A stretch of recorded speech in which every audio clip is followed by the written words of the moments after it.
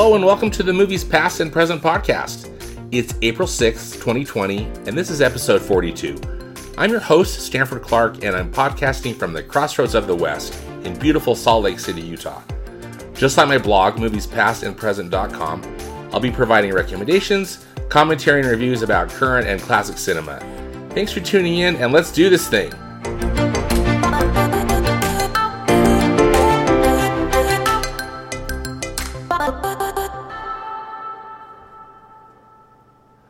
Welcome to a special social distancing episode of the Movies Past and Present podcast.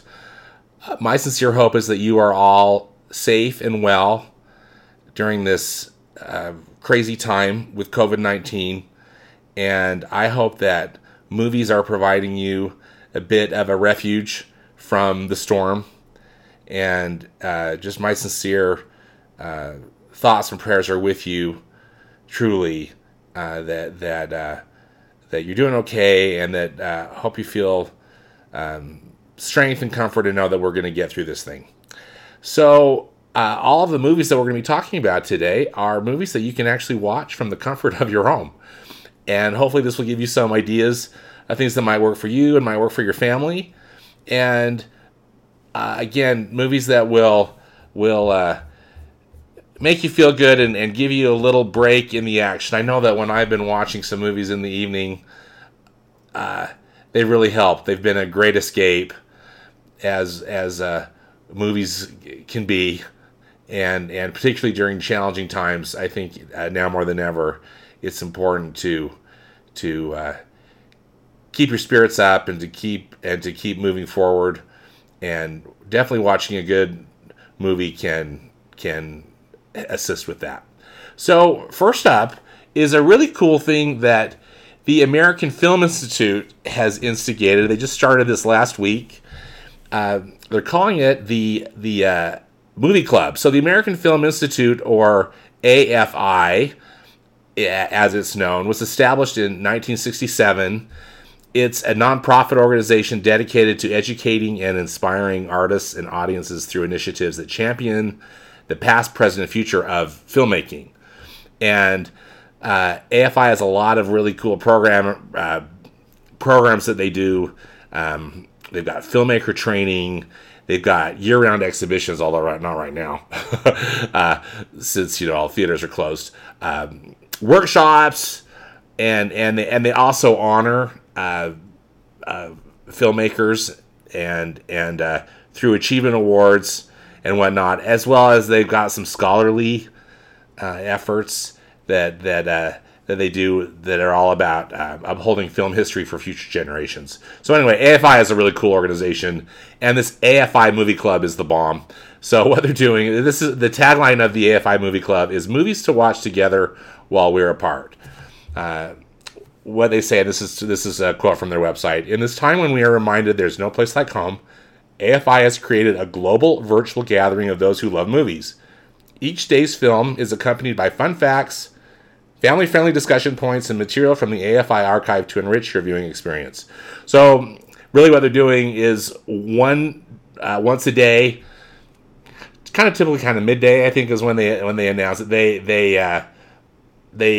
announce a film, and it's just it's a classic film that you've probably heard of and probably already seen. But it's a film that again, a great film to watch, and something that we can watch collectively. They've got a lot of stuff that they're doing on their social media feeds, and also their website is just a great treasure trove of information about these different films. So this started last week on May. We wish it were May. On March 31st. And the first film was The Wizard of Oz, again with that whole comment about there's no place like home. This is The Wizard of Oz from 1939. Again, one of the all-time great American films. And I watched it last week, and it just made me so... it really made me so happy, and it was so comforting. So The Wizard of Oz, and also, so these films are all on the AFI website. I will have links to that in my podcast notes. but I'm just going over so you kind of get an idea of the type of films that they are programming with their AFI Movie Club. Next up was on April 1st was Moulin Rouge from 2001. That's the beautiful and tragic musical with Ewan McGregor and Nicole Kidman. That was I watched that one too, and that movie was made in 2001. It's from the very eclectic and creative Australian film director Baz Luhrmann, and it's just got the most interesting style. It uses just a lot of existing pop music in such a unique and wonderful way. I just had a blast watching it, and although it's a tragic movie, it was delightful. I just loved it. On April 2nd, they had Some Like It Hot, the wonderful Billy Wilder comedy from 1959 that stars Tony Curtis, Jack Lemmon, and Marilyn Monroe. That's the one with Jack Lemmon and Tony Curtis have to disguise themselves as women, and they join a female band, a traveling band, because they are witnesses to a gangster murder. Anyway, that movie is pure delight. I haven't watched that one. I haven't rewatched that one yet in this, but I hope to here in the next few days because it's so much fun. April 3rd's film was Dr. Strangelove, or How I Learned to Stop Worrying and Love the Bomb, from 1964. This is the great social commentary movie from Stanley Kubrick. Stars Peter Sellers, George C. Scott, Slim Pickens, Sterling Hayden. It is such a great movie. April 4th was the great Disney film. In fact, the first Disney feature animated film, Snow White and the Seven Dwarfs, from 1937. And that film is pure happiness. And sure, there's some scary parts, but there's not a more optimistic film out there than Snow White. April 5th film was To Kill a Mockingbird. The incredible adaptation of the Harper Lee novel from 1962, which stars Gregory Peck, and that's just a brilliant, absolutely brilliant, wonderful, touching film. And today's film, just announced, is one of my all-time favorite westerns, Butch Cassidy and the Sundance Kid, from 1969, starring Paul Newman and Robert Redford. And this one is a great film. They love it at the AFI too. Is one of the things that you may recall from the AFI is they often they've put out lists of like the 100 greatest movies. You can find those on their website. But Butch Cassidy and the Sundance Kid has ranked on those 100 best movies too. So that's such a terrific film, such a stylish, interesting film, and so interesting to the time period too.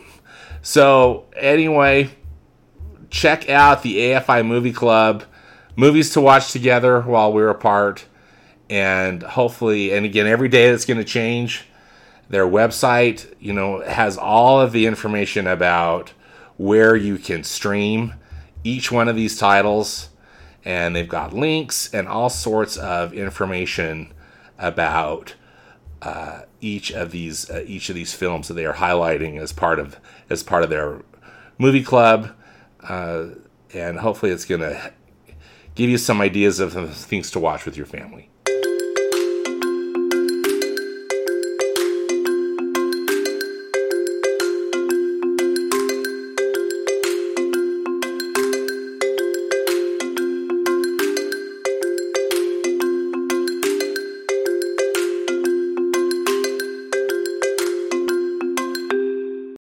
All right, next up is something to put on your calendar. This is for April 16th through 19th, 2020. So it's happening here next weekend. But Turner Classic Movies, they have an annual film festival that they do in Hollywood. And it was scheduled for April 16th through 19th, 2020. I had tickets to go. I was planning to go, and it has all, of course, been shut down because of the pandemic. And so TCM, they could not have been classier about this.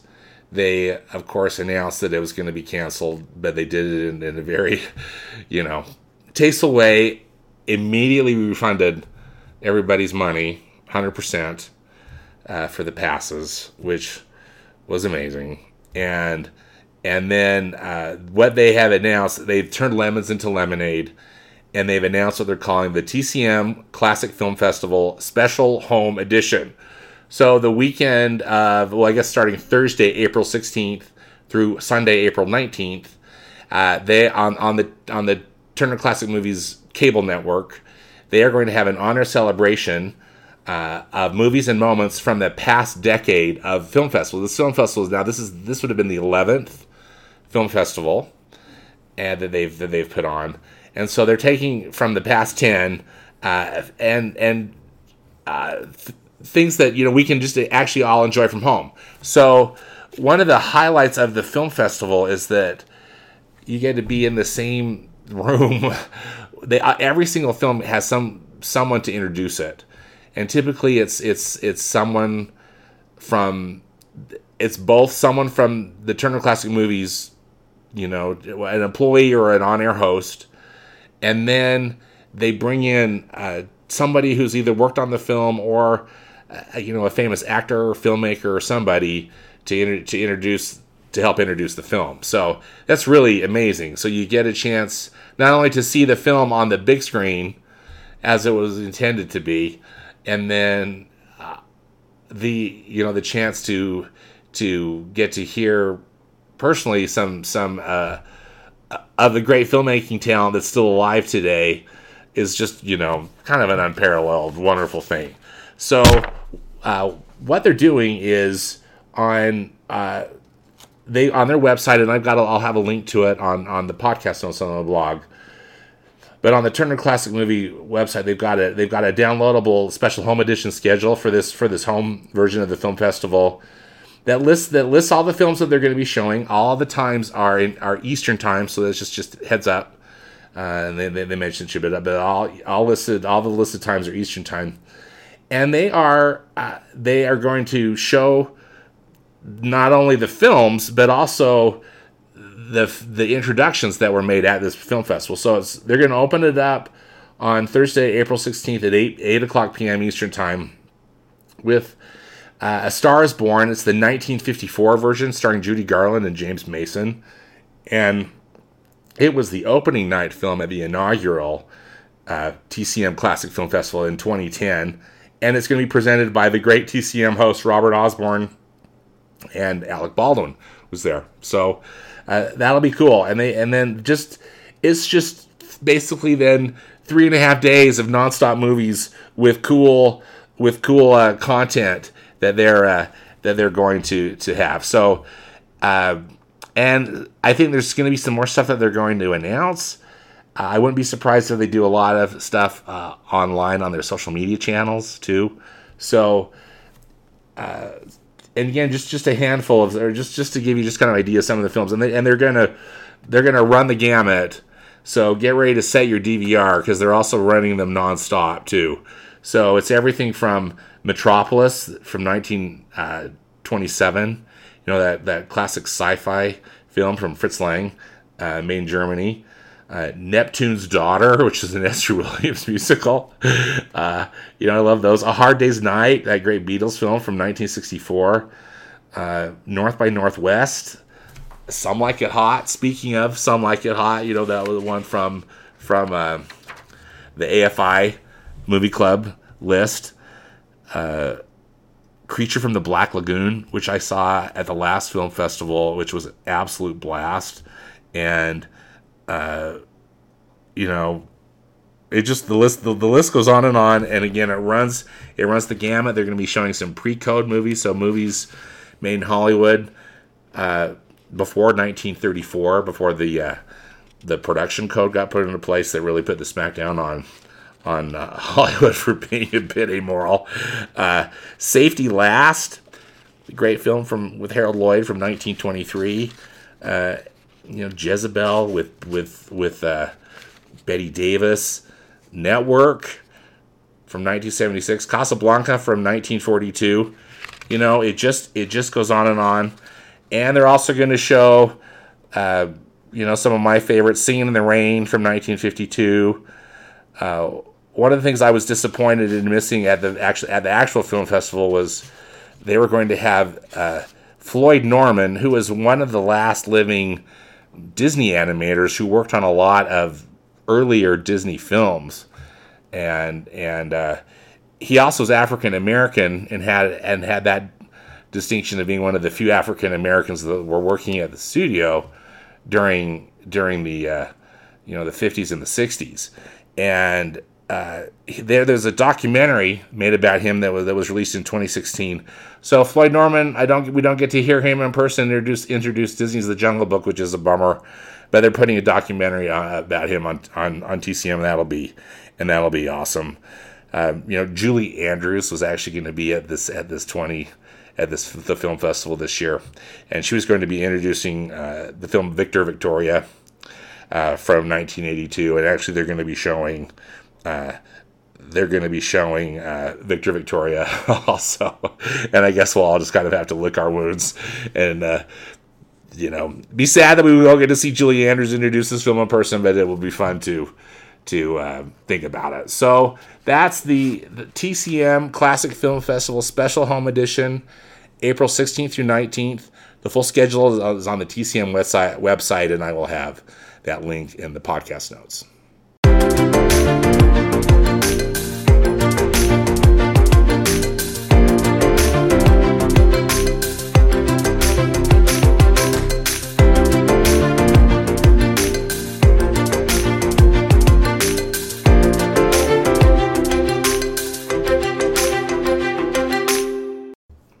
Okay, one final thing to add to the list here of some home viewing options for you this week.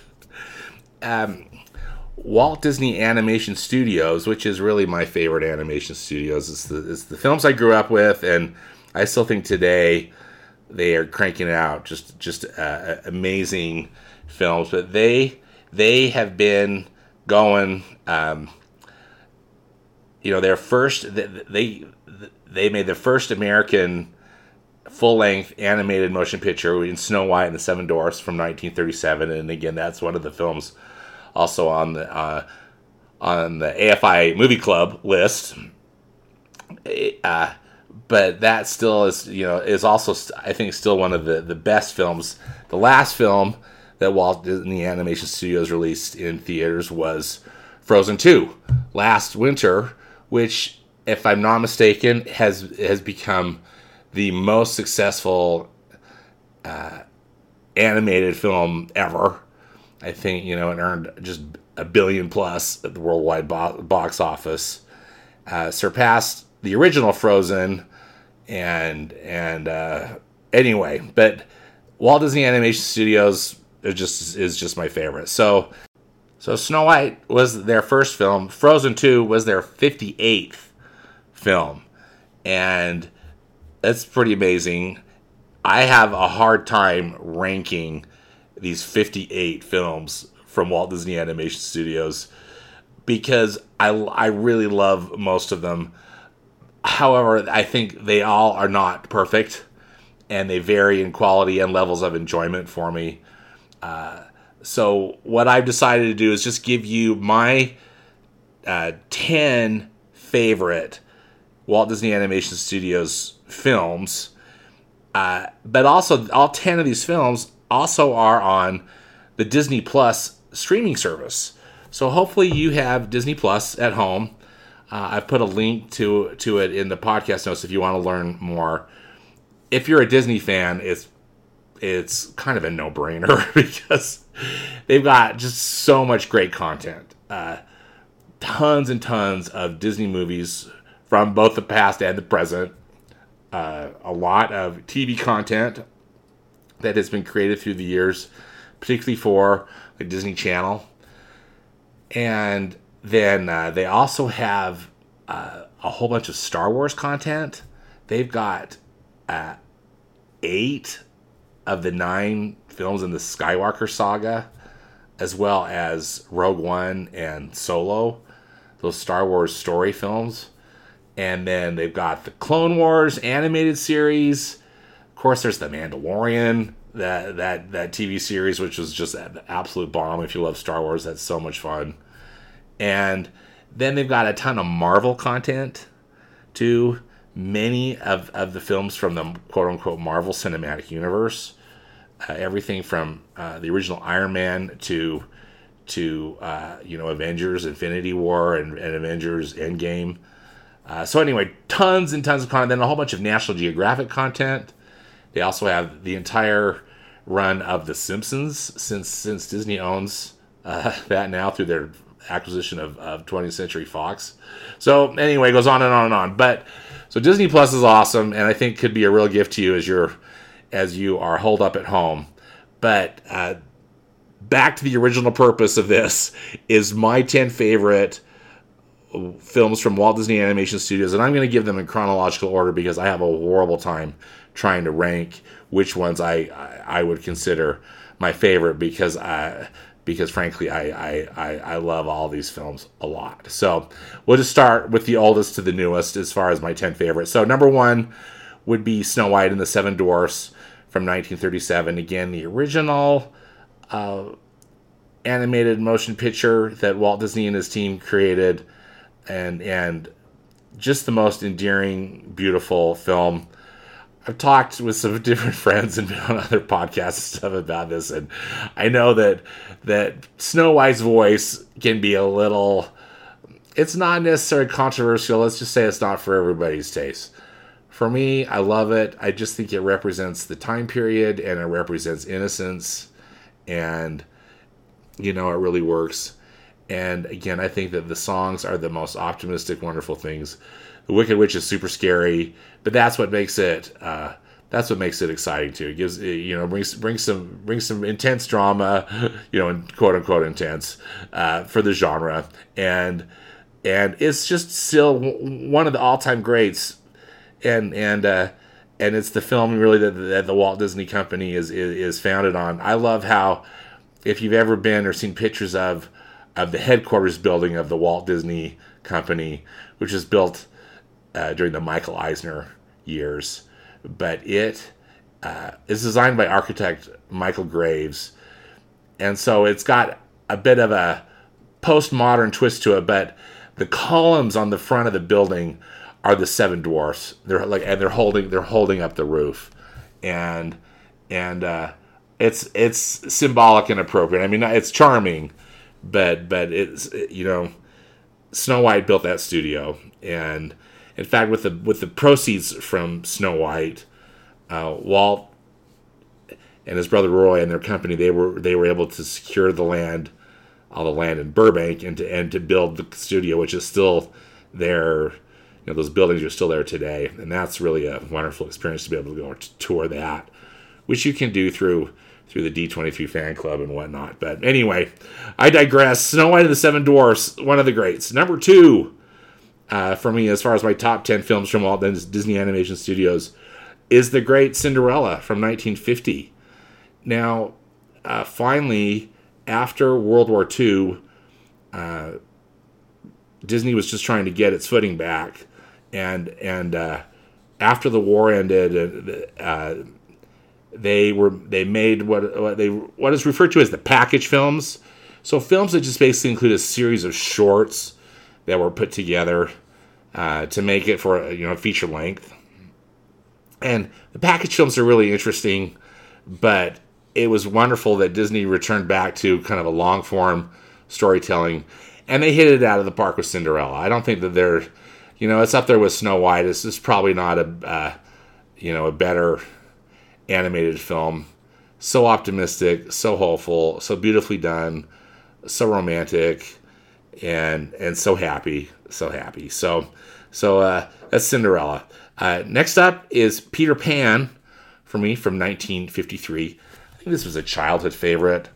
I just adore this movie.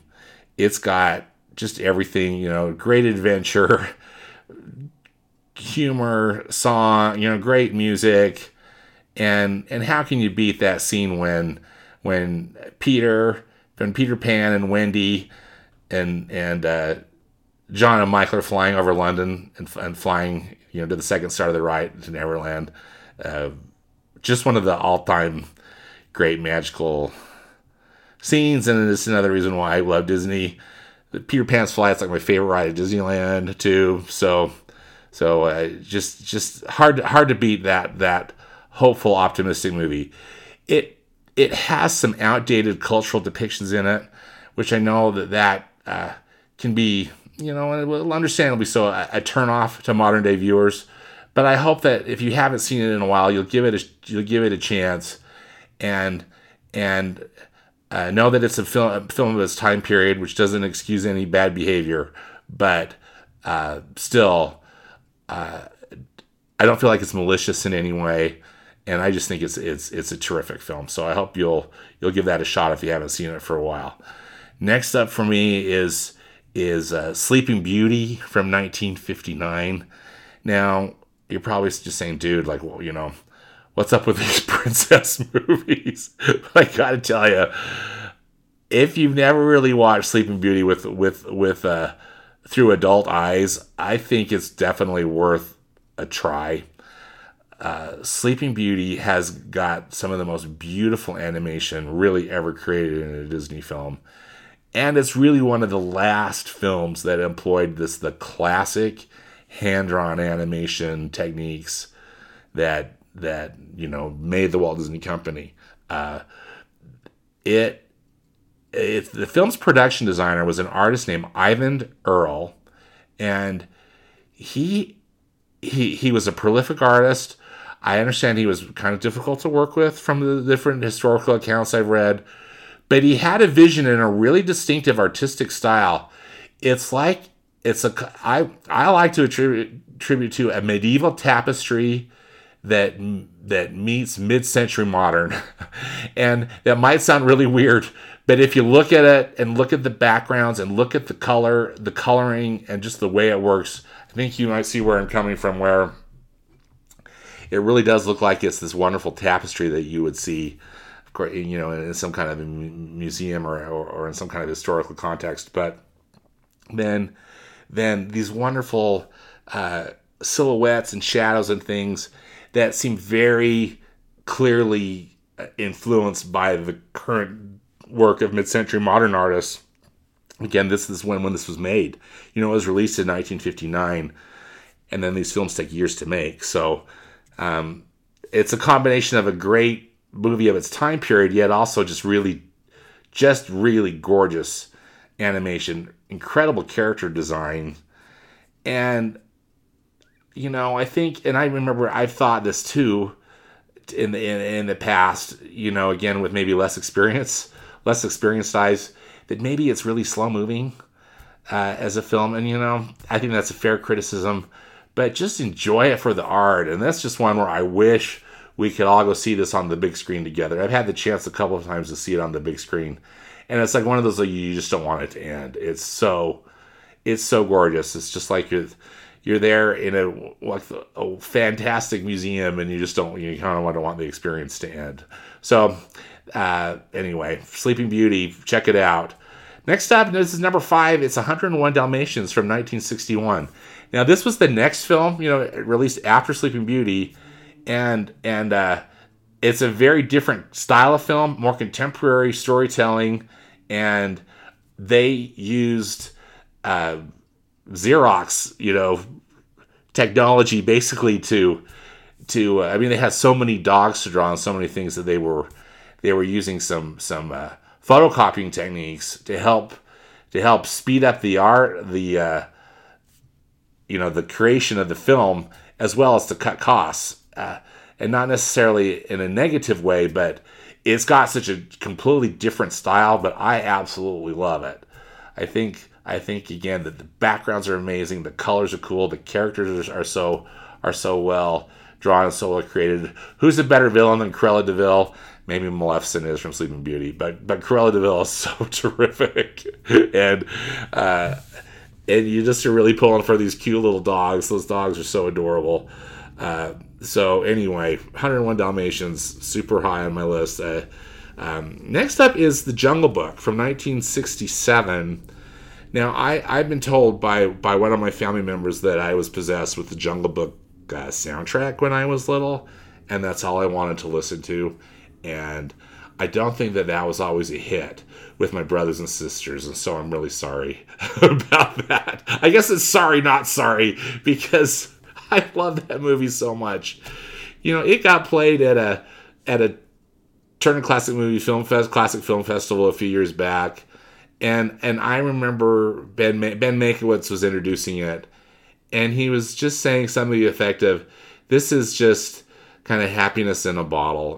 This is just the most. This film just brings you so much comfort and happiness. It's so cute. It's so well done." And again, maybe not everyone's taste. I think I pushed my family away from it. So sorry again with my exuberance about it, but I just think it's pure delight. It's got songs from the Sherman Brothers, although believe it or not, the Sherman Brothers, who were the songwriting team, kind of the in-house songwriters at Disney for many years, they did not write, believe it or not, the great song "The Bare Necessities." That was somebody else, but anyway, they wrote the other ones, and they're really fun. And The Jungle Book is just a terrific film from 1967. Also, it's an adaptation, quote unquote adaptation from the Rudyard Kipling Mowgli stories, and I think there's not maybe a lot of similarities other than maybe some character names or animal types, but still, it's pure delight. Next up is a movie from 1977, so we've got a 10-year gap. And it's The Rescuers. So Walt Disney died in 1966. The Jungle Book was the last film that he was personally involved, the last animated film that he was personally involved with. And then, the Disney company was really struggling. Walt Disney Productions was really struggling with the loss of their leader, and who can blame them? Because there hasn't been anyone like Walt Disney. But they finally, in 1977, at least in my opinion, and I think in the opinion of some animators, at least from some of the quotes I've read, is that The Rescuers was I think it's the best movie that they made after Walt died. To that point, it's based on a book, but it's about two little mice, Bernard and Miss Bianca. Bernard is voiced by the great Bob Newhart, and Miss Bianca is voiced by Eo Gabor, and they work for what's called the Rescue Aid Society, and it's this group of mice that they live in the human world, but they help humans, and it's a really cute idea, and this film, I love it so. It's got some real danger to it.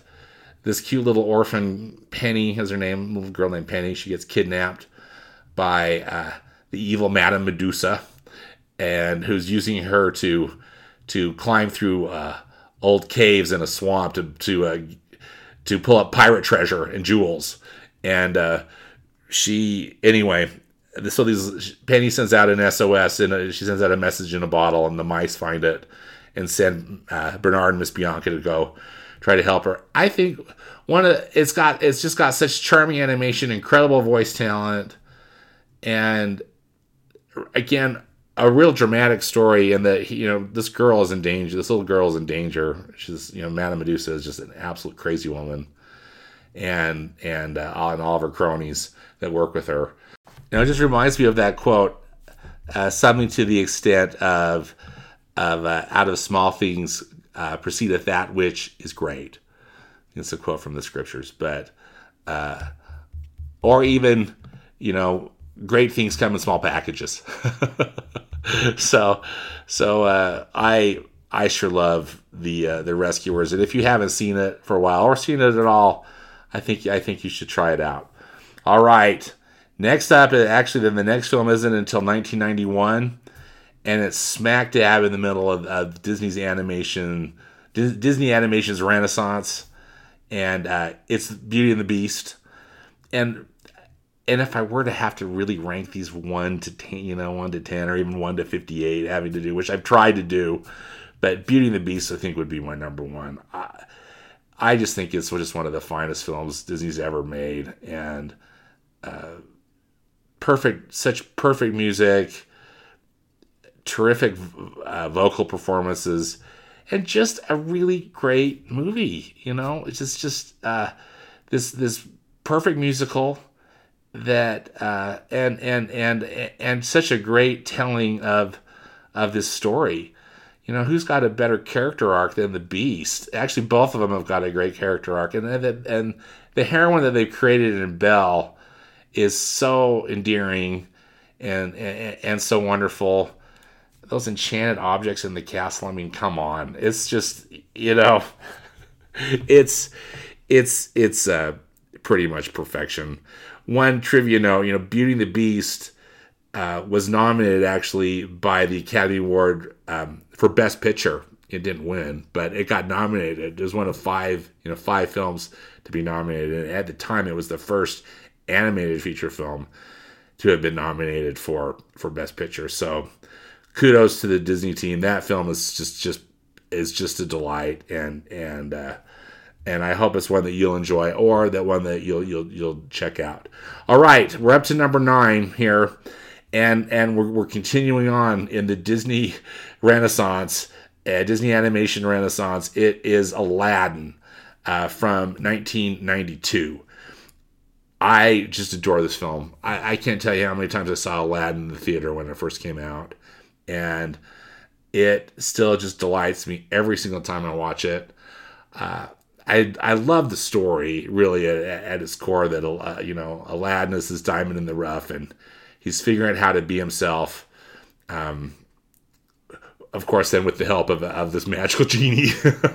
But this film, features the very memorable and very famous vocal performance from the actor Robin Williams as the genie, and the Disney animator Eric Goldberg was the one who was in charge of making things work with Genie's animation, because they just let Robin Williams go for it, and then they put the Disney animation team morphed the genie into any of these voices that Robin Williams was creating. A lot of the references might not make sense to modern audiences, and I think that in the special features they've put some tips to help people know who Robin Williams is referencing. But and I guess it ages me, but I get them, and I love them. And I love the story, and I love the music. I think that whole New World sequence is still one of the most romantic and one of the most delightful boy-girl duets in a Disney film. And it's just again pure delight. And then finally, number 10 is from the year 2010, and it's Tangled. And again, this is a bit of a challenging pick, because there's so many of these movies that I really love. But I chose Tangled because in the time period, released in 2010, Disney had Walt Disney Animation Studios started employing computer generated animation, similar to their sister team up at Pixar, and that other animation studios were adopting, but that CGI design and aesthetic, and they first implemented it with the film Chicken Little, which came out in 2005.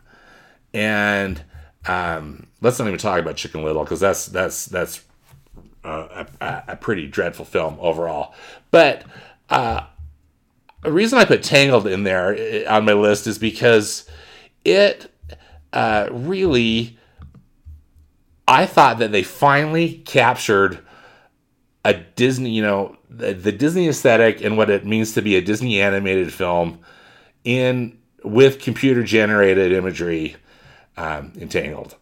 The character designs are so great. terrific, just beautiful animation, wonderful adaptation of this story. I mean, it clearly is a very loose adaptation.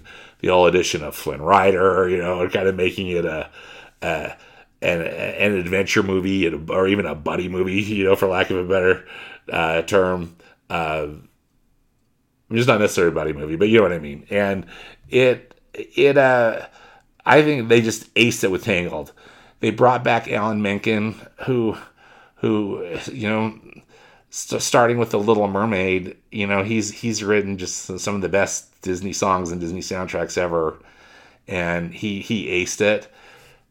Some of the music in Tangled it's quite guitar based and kind of again, definitely has got a pop feel. Alan Menken said he was really influenced actually by Joni Mitchell for the making of this film, because he was seeing Rapunzel's long hair just reminded him of Joni Mitchell and kind of that whole late 60s aesthetic. And it definitely, it comes through and it definitely works, and it's just pure delight. And that I see the light scene where all those lanterns are going off. I mean, come on. That's just, using computer animation in a way that it should be used, that really takes you to a fanciful, wonderful place that you just couldn't go otherwise. And so I love Tangled. So anyway, my 10 favorite films, just as a recap: Snow White and the Seven Dwarfs, Cinderella, Peter Pan, Sleeping Beauty, 101 Dalmatians, The Jungle Book, The Rescuers, Beauty and the Beast, Aladdin, and Tangled. All of these are available on Disney Plus. So get Disney Plus and enjoy some great films from Disney. And again, that I hope that can bring you some happiness and escape during this difficult time.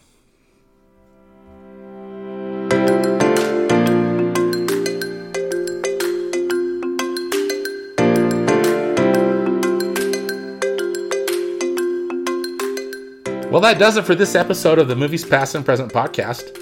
Again, links and more information about all of the movies discussed in today's podcast can be found in the podcast notes on my blog at moviespastandpresent.com. You can subscribe to this podcast on Apple Podcasts, Spotify, and Google Podcasts.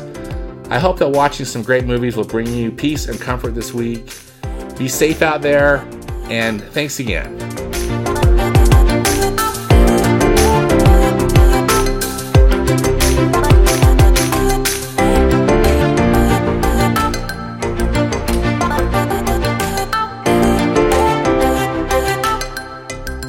Bye.